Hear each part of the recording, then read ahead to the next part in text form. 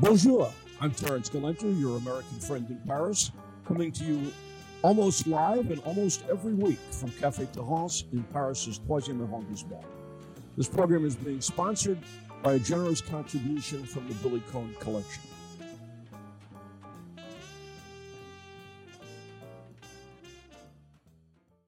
My guest today is Paul Bogaards, Deputy Publisher of Alfred Knopf. And Paul, welcome to Paris. Terrance, I wish I could be there with you in person. I can't imagine what this experience has been like for you. I know it's been traumatic for me, indeed, for everyone. But for those who are connected to the travel industries, to the tourism industries, you have my sympathies. Well, and I've been reading a lot in addition to watching. I just watched Fran Lebowitz, and episode 7 of this documentary with Scorsese. She talks about books. I don't know if you've seen it, but if you haven't, it's definitely a wonderful little look at that part of our business. Let me go back. I want to go before we talk a little bit about your career, because I'm sorry. I was going to say on the Fran Lebowitz. Yeah. So we watched the first 2 episodes of Martin's doc on Fran, and it made me miss New York. That was the aggregate impact of watching those first 2 episodes. It really is a love letter to the city.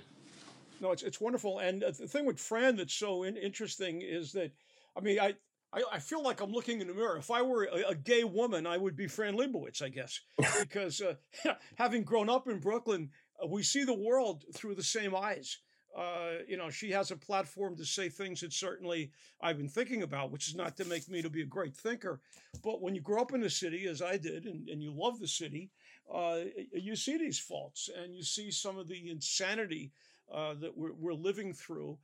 Thank God we got rid of that one lunatic, so at least we can sing the national anthem and not feel embarrassed anymore. But Fran is great, and my only complaint with that is I wish that Martin wasn't such a sycophantic laugher, because it kind of irritated me. I mean, she's very funny, but to me it's in my head. But I want to talk about your 30-plus year career at Knopf and what attracted you to the book business and why you gave up a career as being a thespian, although why you went to McGill, you'll have to explain to me. But let's go back to the very beginning. In 1915, Alfred and Blanche Knopf, the very first, if I'm not mistaken, Jewish publisher in America, of serious and shall we say volume books. Yes, 1915, Blanche and Alfred set up shop on in an office on East 42nd Street, a one room office on East 42nd Street, and their vision was to publish quality books, books of enduring value, welcoming authors from around the world. That has always been a mandate at our publishing imprint throughout its storied 100-plus year. For me, I think of you, and I think of the early Scribner, going back to Max Perkins, as 2 publishers that, for me, always continue to be, certainly you, to be iconic and somewhat different. If one can say that an imprint can be a brand, I would say that you certainly achieved that. But just to go back to Blanche in the very beginning, what was it, apart from their being Jewish, that was so different about their approach to publishing as it existed prior to them? Well, I think that they recognized that there was an audience and appetite for writers that might not be might not have been immediately familiar to American readers, and that think about Camus and the footprint that he grew to occupy, and there were so many other writers that they they welcomed. In addition, they had a broad palette in terms of what they would publish, and that's something that has remained true throughout our history. I mean, Dash Hammett, Ross MacDonald, all of these authors that have since become iconic in the American pantheon of letters. In a way, I wouldn't you say that Blanche somewhat authorized the crime novel, detective novel as literature long before it was ever perceived as such? I think so. I think that both Blanche and Alfred, yes, absolutely, that they made that genre respectable. And what's interesting is that when Sonny joined the company in the late 1980s, he was a logical heir to Blanche and Alfred and Gottlieb, again because of his wide ranging taste, but more specifically, he was such a fan of good, thrillers, crime fiction, mysteries. Um, that was something that was always in his wheelhouse, and I think that a lot of that had to do with his track when he was in the UK, at Pan Picador, and publishing paperbacks.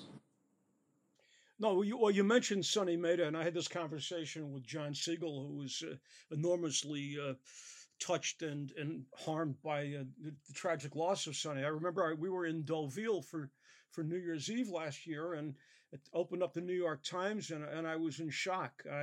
I'd never personally met Sonny, although I'd waved at him in your offices on many occasions, and very proud that he was a regular reader of my newsletter. So, but let's talk about Sonny and how he extended and embraced and the brand, uh, what he meant to Knopf, what he meant to the industry, and ultimately what he meant to you.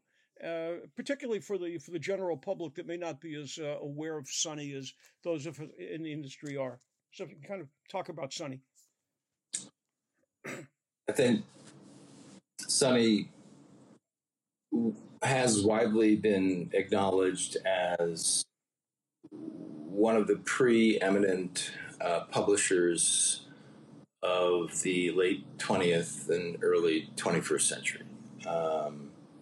He had uh, an incredible eye and could see in a manuscript the possibility that many others, could not see.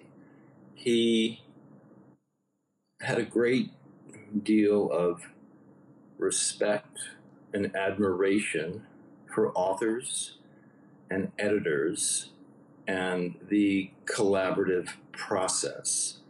He gave all of the editors at Knopf a great deal of latitude in what they acquire and, more importantly, how they acquired books. In the latter part of the 20th century, I mean, in the late 1980s, 90s, 2000s, publishing became more corporate, out of need. And, some have said that's a bad thing. My view is that it was and is a necessary um, component of our work now, because um, we need the kind of support um, and infrastructure to publish as successfully as we can. And I can go into that a little further detail. Mm-hmm. How, being, a bigger company, and our ability to achieve operational efficiency during the pandemic. But what I was alluding to is that Sonny gave us a lot of freedom. Well, a lot of companies have editorial committees, and they acquire books by committee. Sonny would let an editor come into his office and make an argument for a book.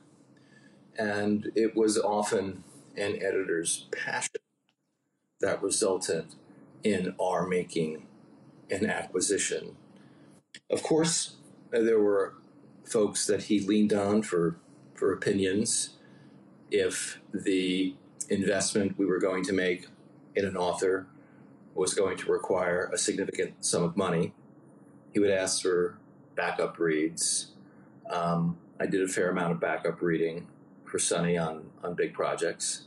But what I loved about Sonny and what made working with him so interesting is that you never knew what he was going to drop on your desk and ask you to read. And I can give you chapter and verse of books that had a profound impact on me personally that we wound up publishing. And one of the great joys of working in book publishing is that you will come to a book clean. You will come to a book without any preconceived notions because it hasn't been published yet. I mean, the canvas is white, and you start reading, and it takes you places. And I remember Sonny walking into my office one day, and he had a manuscript in his hands, and he put it on my desk, and he just said to me, "This is something new." And I said, anything else you want to tell me? He said, "It's something new by Cormac," meaning Cormac McCarthy. That's all he said. And I went home that night and started reading The Road without any context. And it literally ripped my heart out. It was one of the most, powerful experiences of my publishing career, reading that book, cold. And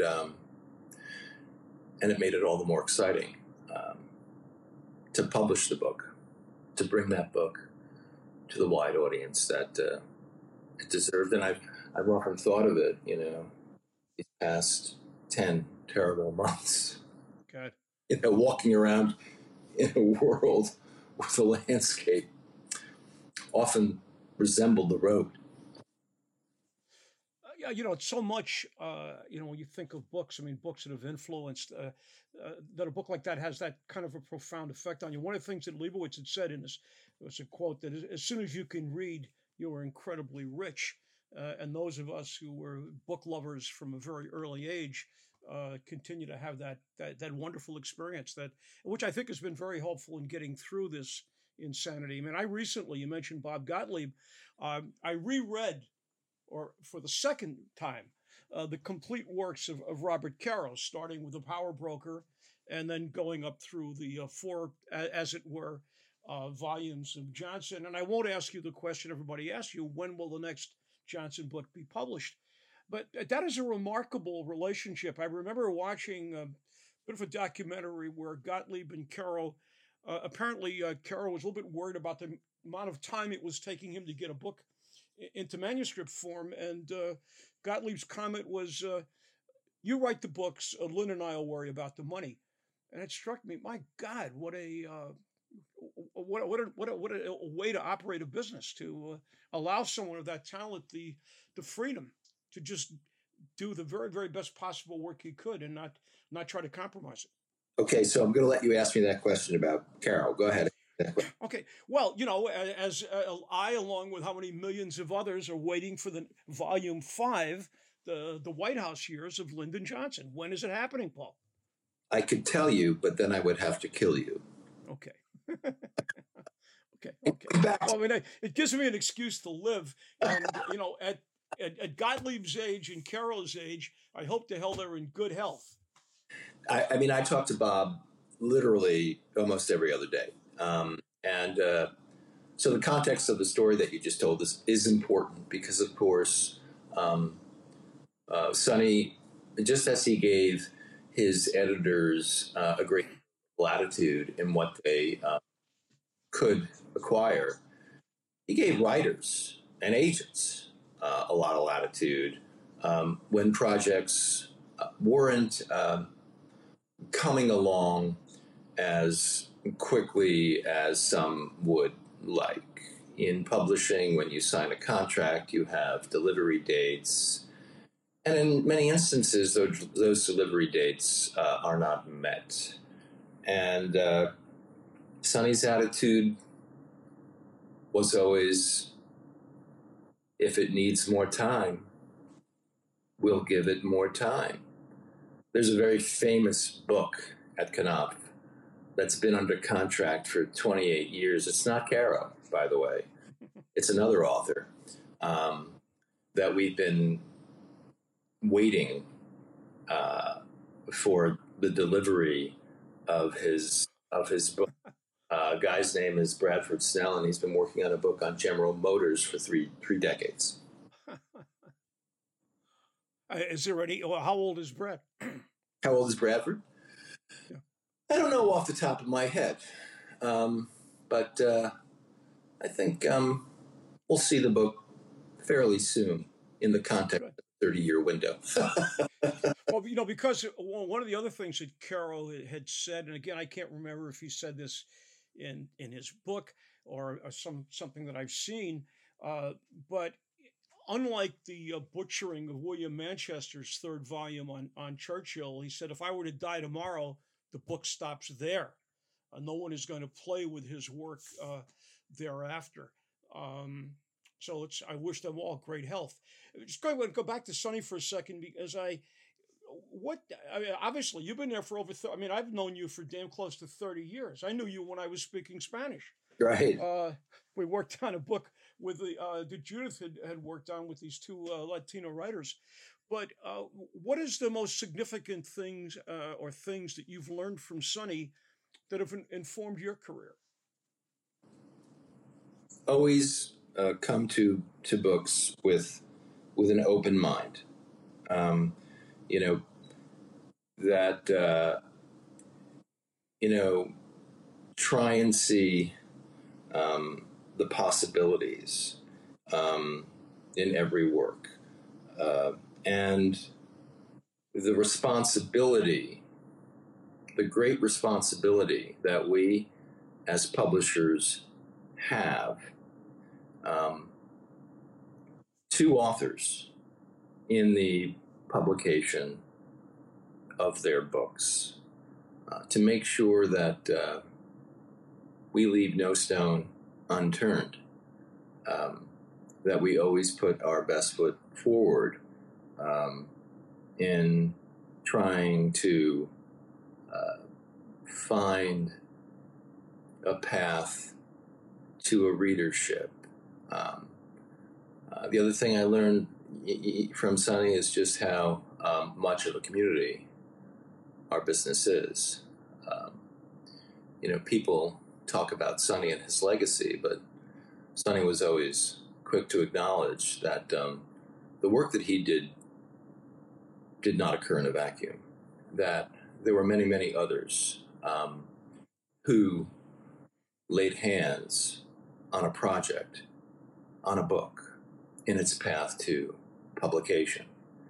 And every year at our holiday party, Sonny would acknowledge the team in aggregate and their contributions.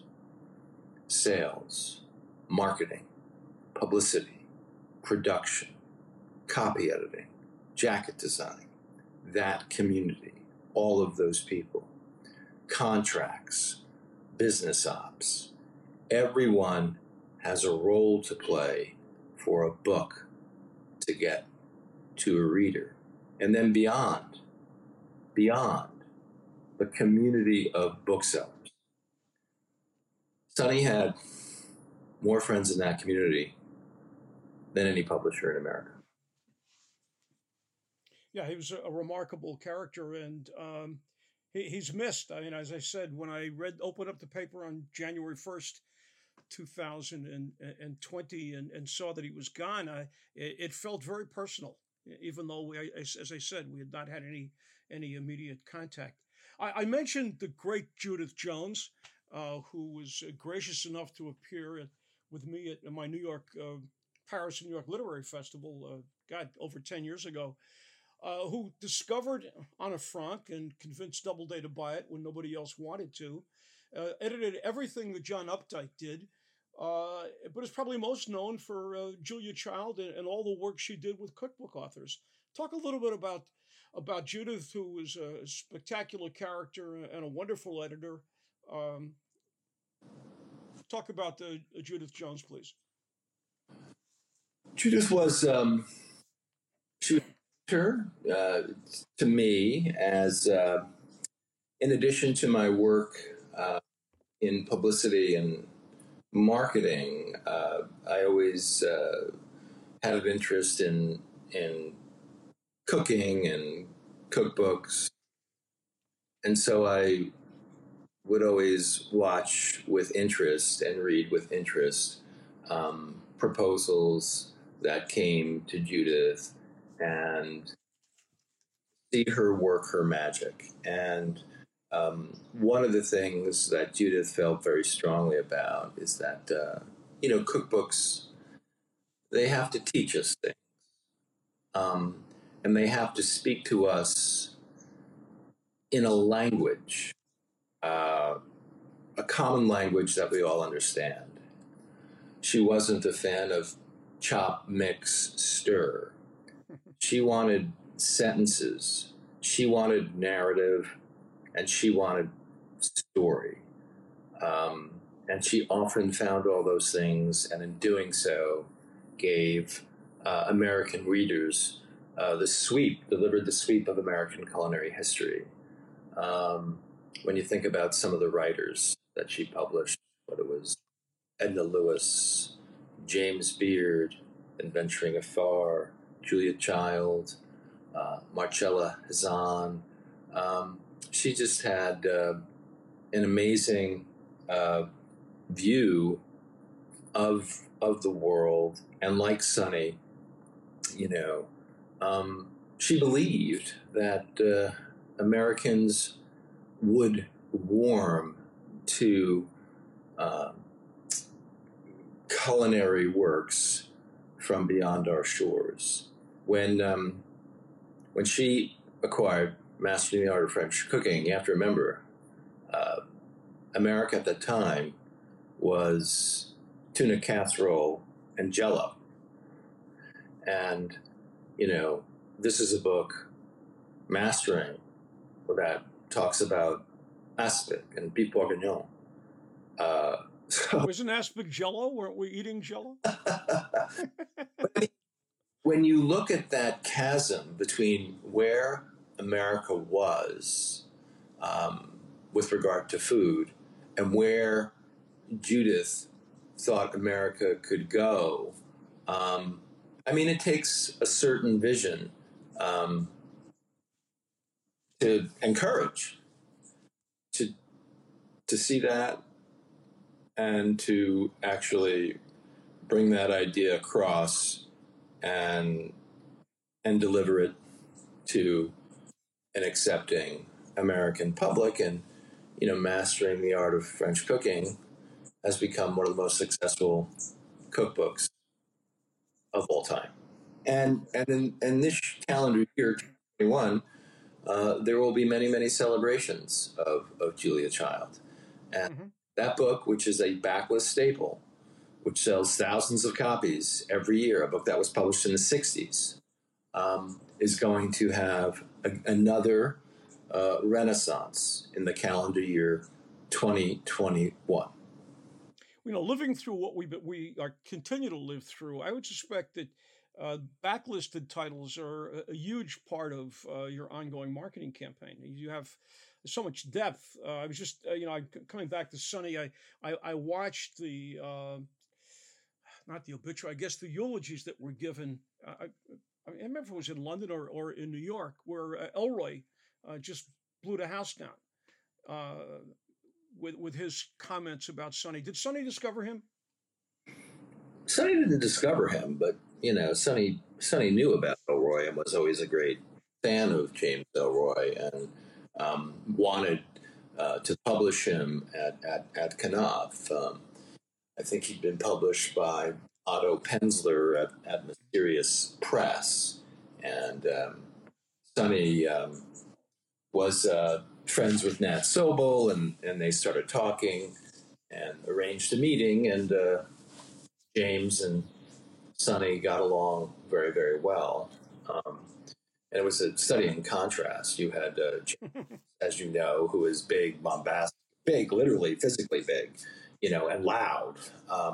And Sonny. I've introduced him at on a number of occasions, and I interviewed him for the film LA Confidential. Uh, he was a strange amalgam because at one level he was a Midwestern kid with these outrageous sensibilities, and he would be outrageous and then be enormously gracious in a very Midwestern kind of way to people around him once he was off stage. Sure, he always has deep gratitude to the team of people who are responsible for publishing him, and but he loved Sonny. I mean, he loved Sonny. A lot of writers, loved Sonny, and it's funny. I mean, I knew Sonny professionally. I also knew him personally, and I guess my fondest memories of Sonny, have really nothing to do with work and really just how he treated me and some other folks that were close to him. When my father came to visit me in the office when he was alive, Sonny would always invite him in to his office for a drink. And is there any other reason to go to Sonny's office? And my dad was retired. He was a reader. He too loved crime fiction, so they talked about books. But it was just it was incredibly meaningful to me that Sonny would pull him in and sit him down and have conversations with him. And Sonny, he was one of the few people who could look at me and know something was wrong. He read me like a book. I think he read you like a father. Yeah, no, it's true. And I have nothing but great memories of him. I mean, in the last year of his life, I mean, his frailty was a concern. But I'm always going to remember the vibrant man and figure that he was, and the great work that he did. I think that's how everyone will remember him, and I'm just happy that he was able to find a successor, identify a successor before his death. Well, I think all of you at some level carry a little bit of Sonny around with you, and it's reflected in the way that you work and the way that you treat people. I know, from my perspective, when I had no experience in this part of our business whatsoever, you were always very gracious to me. And I'm working with people like Kathy Zuckerman over 20 some odd years. People come to work for you and stay there. They stay at Knopf. And so for those of us who are involved in making some part of a living out of promoting and being involved in books, it's great to work with professional people who tell you something, deliver on their promise, and keep you in the loop. And I think a lot of that just comes from what goes on in that culture. As I said, I've always been a big fan of what Knopf has represented. I want to just jump forward a little bit and back a little bit to this past year. How did you, on a personal and a professional level, confront the challenges when you had to reinvent the way that you do business? Great question. We were sent home, I think, on Friday, March 13th, if I appropriately. Yeah. And everything that we have been doing for the past 30 years had to change overnight. We couldn't send authors out on the road.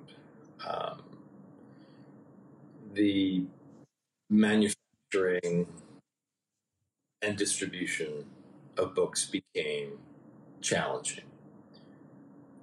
We had to quickly learn new skill sets, develop an ability to host and produce virtual events. And I talked earlier about how publishing companies have grown and how some people, see that as a bad thing. But, at Penguin Random House, our growth, has allowed us to develop capabilities that helped us get through the pandemic.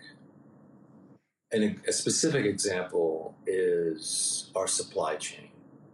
The operational efficiency of our supply chain during a moment of extraordinary stress. We were, for the most part, able to continue shipping books to most of our customers. And this is at a moment when literally the world was shutting down. And we did it in such a way, where we prioritized the safety of our employees.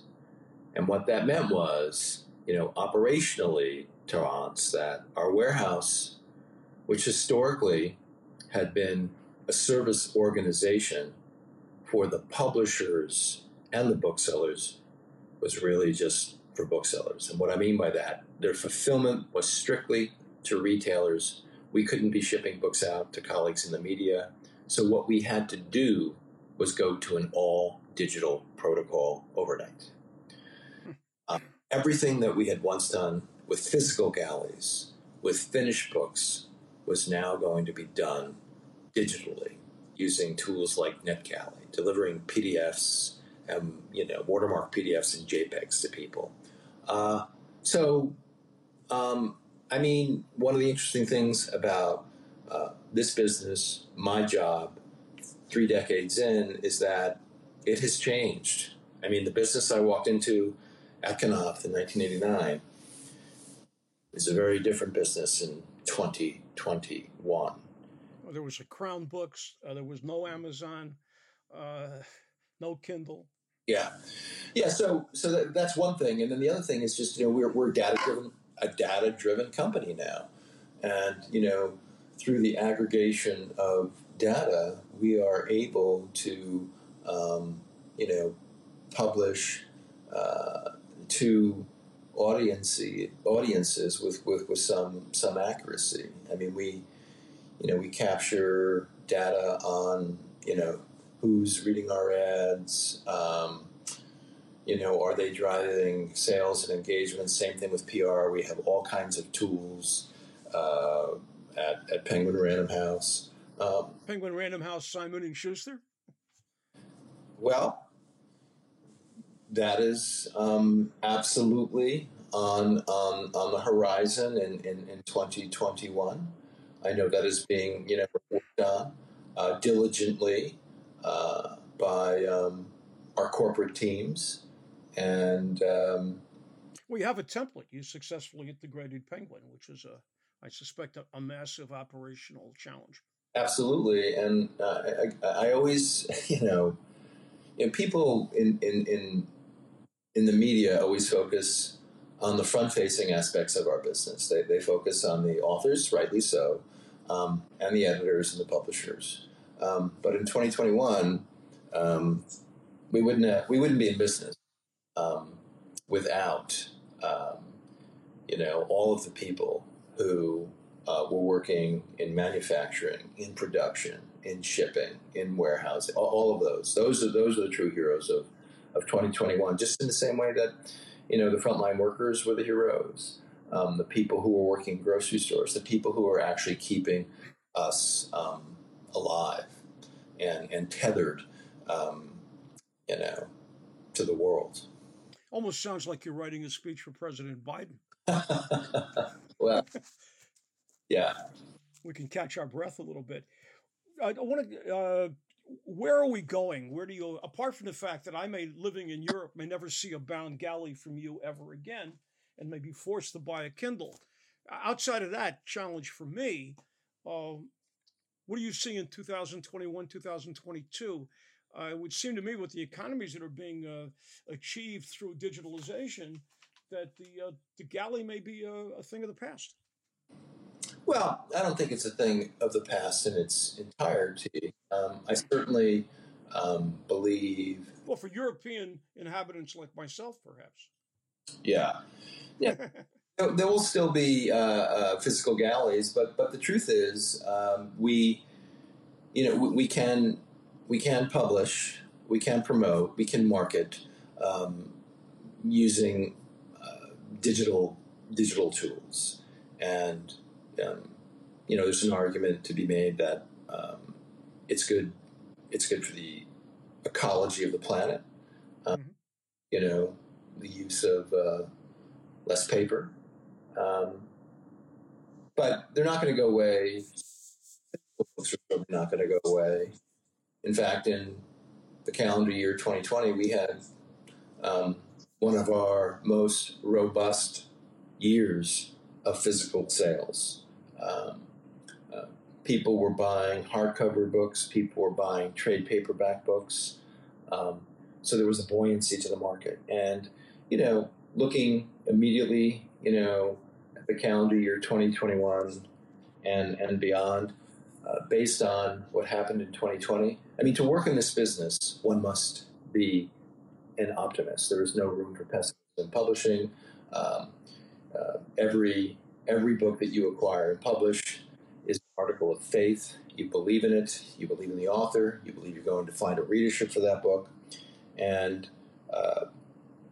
I certainly feel confident about our year, the year ahead, and how can one not feel confident when you're publishing books by, a new novel by Ethan Hawke, A Bright Ray of Darkness, which is terrific. A new novel by Kazuo Ishiguro, Flower and the Sun. Have you read that? I have. It's absolutely extraordinary. His first novel since winning the Nobel Prize in 2017. I remember reading Remains of the Day before the movie when it first came out, and I don't read a lot of fiction, but that was a book that I reread, and it just stayed with me. It was so profoundly done, and I'm guessing that was a book that Sonny was aware of. It was one of the first books that I actually worked on when I came to one of the first books that and so Sonny knew Ish from the UK.